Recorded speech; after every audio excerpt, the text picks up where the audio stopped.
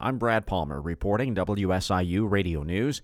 Showers this afternoon with possible thunderstorms and a high reaching 64.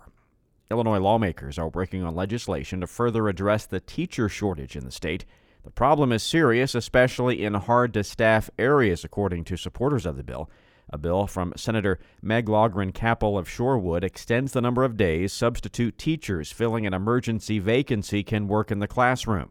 Another provides monetary incentives for teachers who mentor their newer colleagues. Providing this compensation to educators who continuously work to uplift and guide newer teachers will encourage them to stay in the profession, benefiting our students the most. A third bill sets up $4,000 a year retention bonuses to be given for 2 consecutive years to teachers working in underserved schools. College students who stopped out before earning a college degree have increased, according to a new study by the National Student Clearinghouse Research Center.